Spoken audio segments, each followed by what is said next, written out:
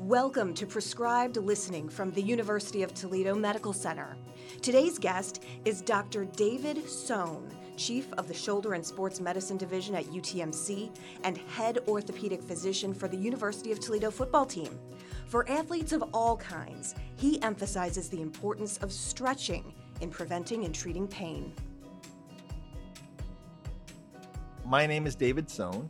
I'm a professor of orthopedic surgery and the chief of the shoulder and sports medicine division here at the University of Toledo Medical Center. I have been a sports medicine physician for the past 12 years. I am a former athlete. I really enjoy athletics and athletic competition. And so the area of sports medicine, which is basically trying to keep people in the game, has always been very appealing and interesting to me. One interesting thing about sports medicine is relative to other orthopedic disciplines, we have relatively a lower percentage of surgeries that we see. Probably only about 1 in 5 people who come and see me actually end up needing to have a surgical condition. So one thing I have learned is that an aspect of physical fitness that most people tend to neglect is that of stretching and flexibility. When we think of physical fitness, I encourage people to think of physical fitness as a tripod, okay? 3 different legs. Everyone knows about strength, and they will do strength training. And everybody knows about cardiovascular, so they'll do things to improve their cardiovascular fitness. But one thing almost everybody forgets is flexibility. And I would say that the greatest bang for the buck that people can do for their physical fitness, at least in terms of avoiding pain, avoiding musculoskeletal pain, is stretching. And there are numerous conditions where people will come and see me and they'll have pain. And all I really need to do is encourage them to do the proper stretching, and it will get rid of it. Some examples: patellofemoral pain. Patellofemoral pain means that you have pain around the kneecap, which is also called the patella.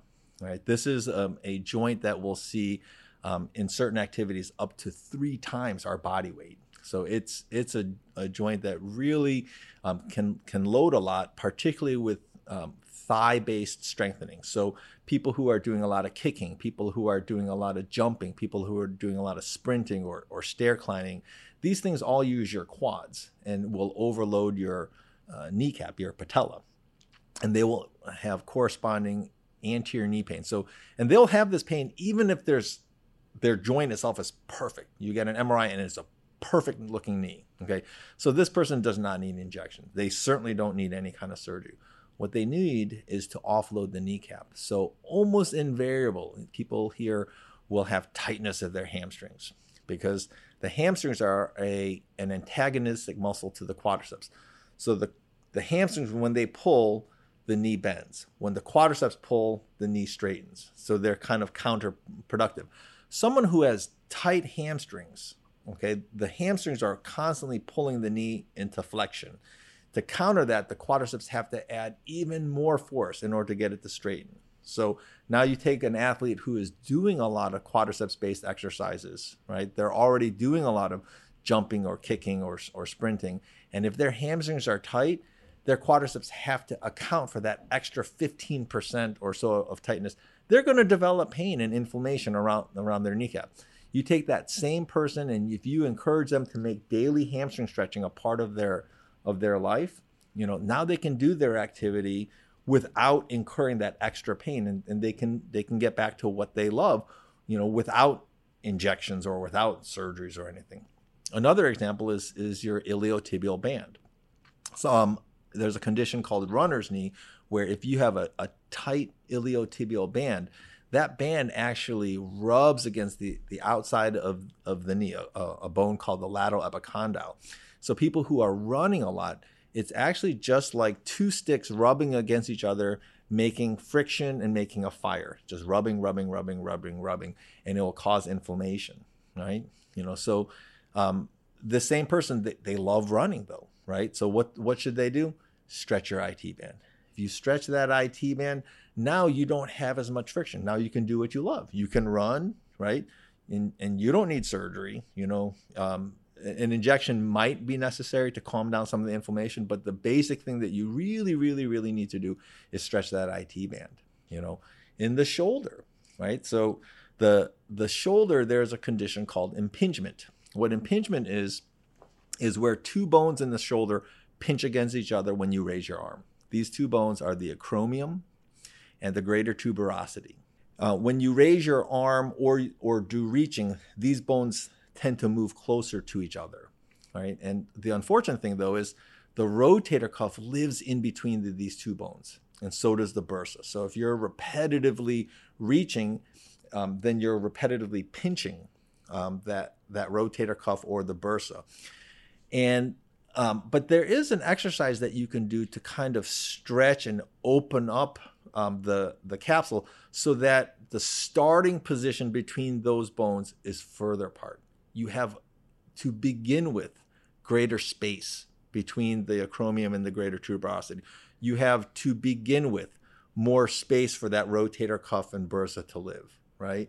So if you're diligent about doing certain stretches called posterior capsule stretching, right, then you can do those things you love. So let's say you're a tennis player, or you're a volleyball player, or you're someone who does a lot of overhead things. You don't have to stop doing those things if you are like, or a swimmer, if you're diligent about stretching. So there are numerous conditions which we treat in sports medicine, which are almost entirely non-surgical and can be helped with stretching. All of our joints are use it or lose it, right? If we don't take our joints through a certain range of motion, then our joint capsules can tighten. Think of the joint capsule as a loose bag around a joint, right? If that bag shrinks and tightens down, now that it's not a problem when the joint is in mid-range, but at the end points of the range of motion, if that capsule is tight, then you lose that ability. An example would be somebody who has, for example, a flexion contracture of their knee, which is actually, it sounds like it's not much, but it's extremely painful. The ability to fully straighten your knee is critical to being able to walk and stand for long periods of time without pain. If you ever notice that when you're just standing for long periods of time, just for your own kind of like fun, just tap your thighs if you've been standing for a long time, and you'll find that your muscles are actually not engaged. The thighs are completely relaxed. And that's because our knees have something called the screw home mechanism, such that when it fully straightens, the knees actually twist at the last second and kind of lock the knee into position. This allows us to stand without engaging our thighs. People who lose the ability to fully straighten their knee, they lose that ability to lock out their knee. So their thighs are constantly engaged all day. So if you want to know what it feels like to be that kind of person, walk for just 15 minutes with your knees slightly bent, and your thighs will be burning with pain, because that's not the way our knees are designed. So if we're not fully stretching, then we're going to lose that. Another example is frozen shoulder. So frozen shoulder is a condition where the capsule that the shoulder lives in shrinks and becomes inflamed, and you lose your ability to fully straighten. And you will have pain at the endpoints of your range of motion. So this will disrupt your sleep pattern, because you'll be sleeping and people tend to move around, and then they'll hit the endpoint of their range of motion very early, and then it will wake them up. Okay, so these are all examples where not doing daily stretching can cause pain even with our normal activity of daily living. Another one is muscles. Your muscles, you have your muscles, which then transition to a musculotendinous junction, and then the tendons attached to the bone, right?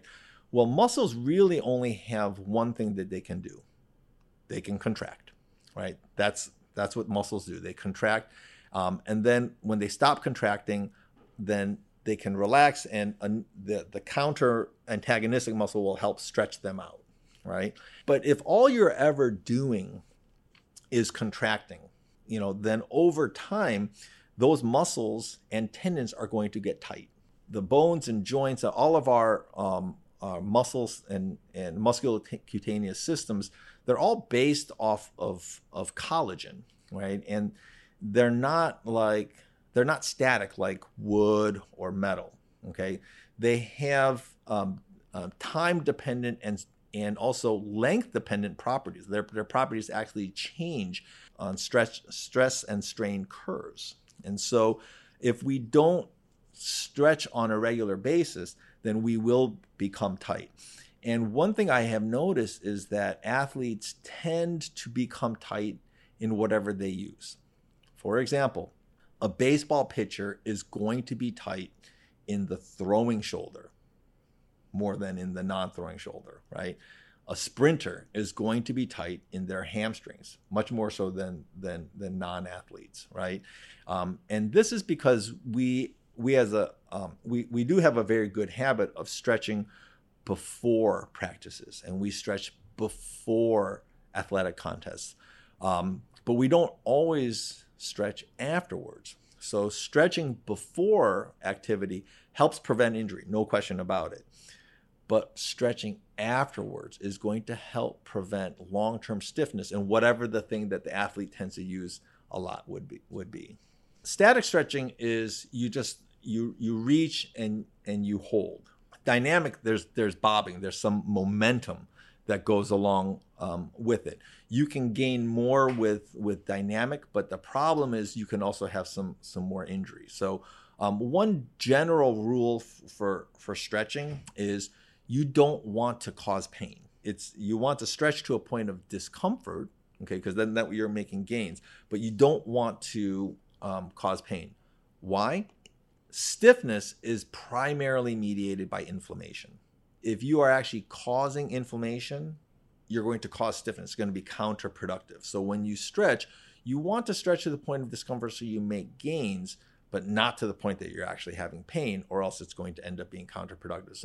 So dynamic stretching is good as long as it's done properly and you're not stretching to the point that you're actually causing pain. I do think that of the things that I see in my clinic, the two things that I see the most are people who have shoulder pain due to posterior capsule tightness and people who have anterior knee pain from hamstring inflexibility. So we're not talking about having to do a lot. Okay, a very popular stretch for posterior capsule stretching is the sleeper stretch. You can just Google it and you'll see this is a tried and true stretch. If you do this stretch 10 times every day, so and by the stretch I mean you do the sleeper stretch and you hold it for a 10 count, and that's one, right? You hold it for a 10 count, and that's one. Do 10 of them for each shoulder. Okay, do that every day. That will be the equivalent of an apple a day keeps the doctor away. And same with the hamstring stretching, do 10-second stretches. There's many different hamstring stretching out there. Just look them up. We all remember what it was like in school when you do your stretching of your hamstrings. There's reach down, touch your toes, hold it for a 10 count. Same thing, do that on a regular basis.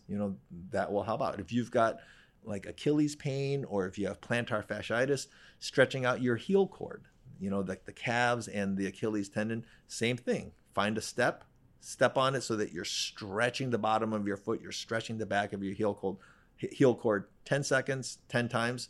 That will, in the majority of times, get rid of plantar fasciitis. So again, there's numerous things that we can help you with just stretching and that don't need surgery or braces or injections or things like that. Well, I'd say the big mistake is mixing stretching and strengthening. Okay, so strengthening, and there's a role for strengthening, right? But strengthening is going to actually bring in some inflammation. That makes sense, right? Particularly if someone's already tight or inflamed, that's going to bring in more inflammation. So that's going to be counterproductive. So what I would recommend is trying to think of things in stages. If you're tight, okay, if your shoulders are tight, if your hamstrings are tight, if you've got a frozen shoulder, if you've got a knee flexion contracture, if you've got plantar fasciitis with a tight heel cord, any of these things, okay, focus on getting motion and flexibility first. And just take a break. Just take a pause from any type of strengthening during that time, okay? Get your motion first.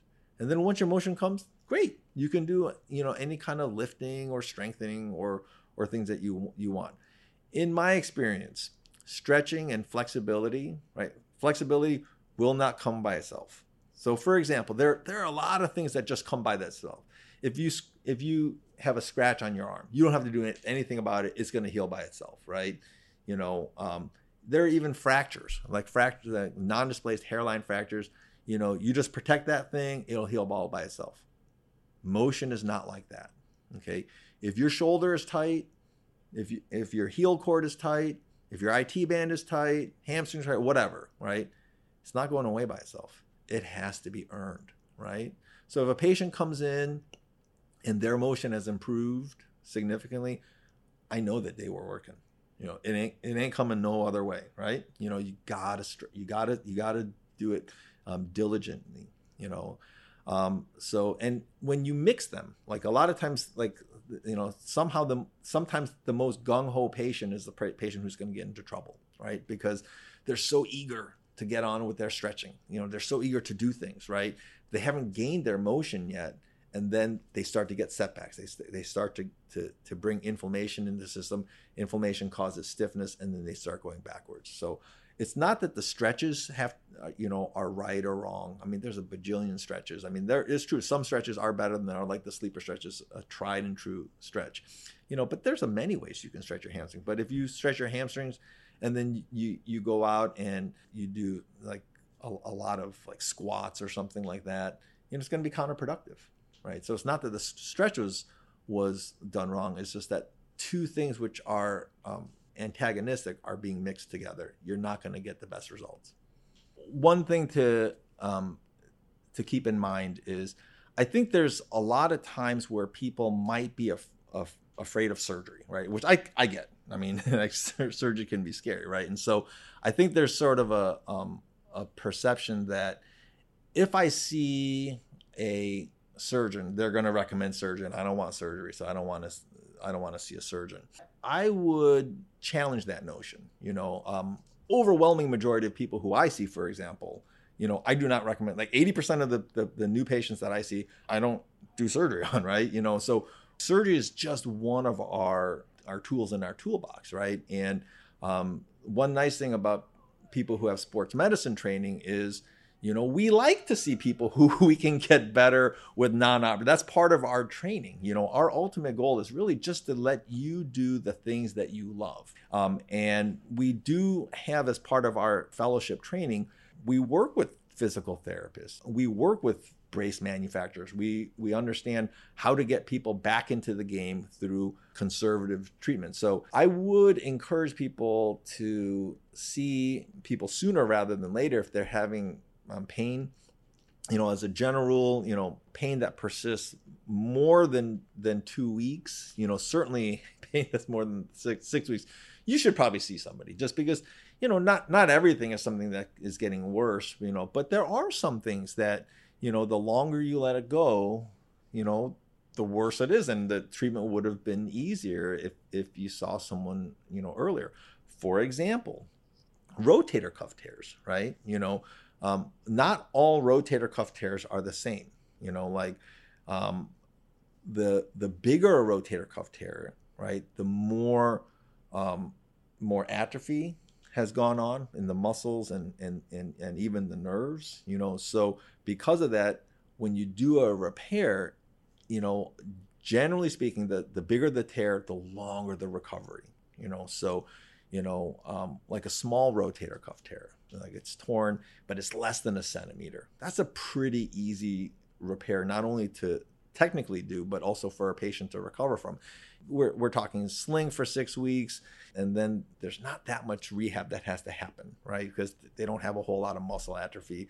So we're talking something like 6 to 8 weeks. But then when you talk about a medium tear, 1 to 3 centimeters, now we're talking, it's going to be more like 3 to 4 months, right? How about a large tear? A large tear is defined as between 3 to 5 centimeters. Now we're talking 4 to 6 months. Well, what about a massive tear? A tear that's bigger than 5 centimeters. Now we're talking 6 to 12 months. So these are some very big differences, right? And since we know that symptomatic rotator cuff tears on average change, like they'll go from a small to a medium to a large to a massive every 7 to 8 months, right? That's something where the sooner you treat that probably is the better.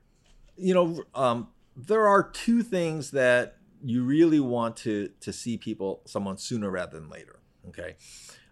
One of them is if you injure your knee and your knee can't straighten, then it could be a displaced bucket handle meniscus tear, right? So that's something you're going to want early evaluation for, because in that case, the torn meniscus is out of place. It's away from its blood supply. The sooner we get that back into place and repair it so it's back to blood supply, the better chance we have to allow that thing to live. I mean, not everybody who can't straighten their knee has that, but that's one that you really want to see someone earlier, rather than later for.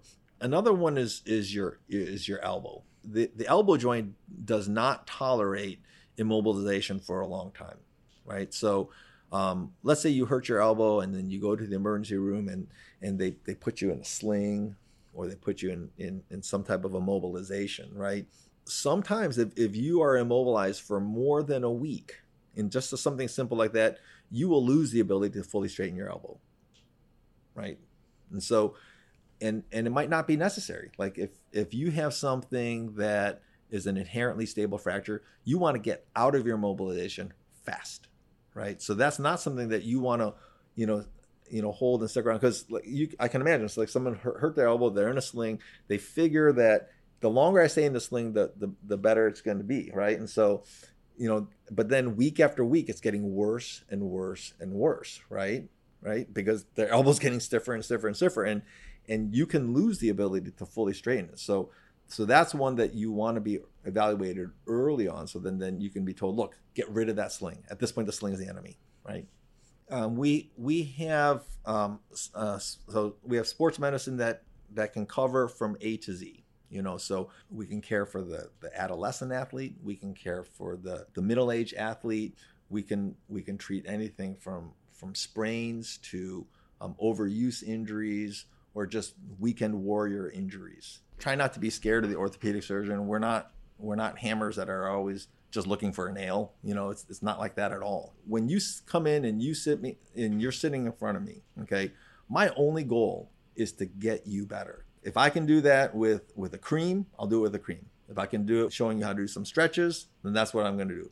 If you need formal physical therapy, we've got great physical therapists, sports medicine trained physical therapists. They're used to working with athletes. If you need to see one of those guys, then we'll get you to go see them. If you need surgery, if it's in my specialty and I feel like I can do that as well as anybody, then I'll do the surgery. But if not, if there's someone who can do it better, I'm going to refer you to that person. That's all I care about. If you're sitting in front of me, then, no matter which path I have to go, I want you to get better. That's my goal. Thank you for listening to Prescribed Listening from the University of Toledo Medical Center. To learn more about the provider you heard on today's show, visit utmc.utoledo.edu. If you enjoyed today's episode, rate and review us on your favorite podcast app. More Prescribed Listening next week from UTMC.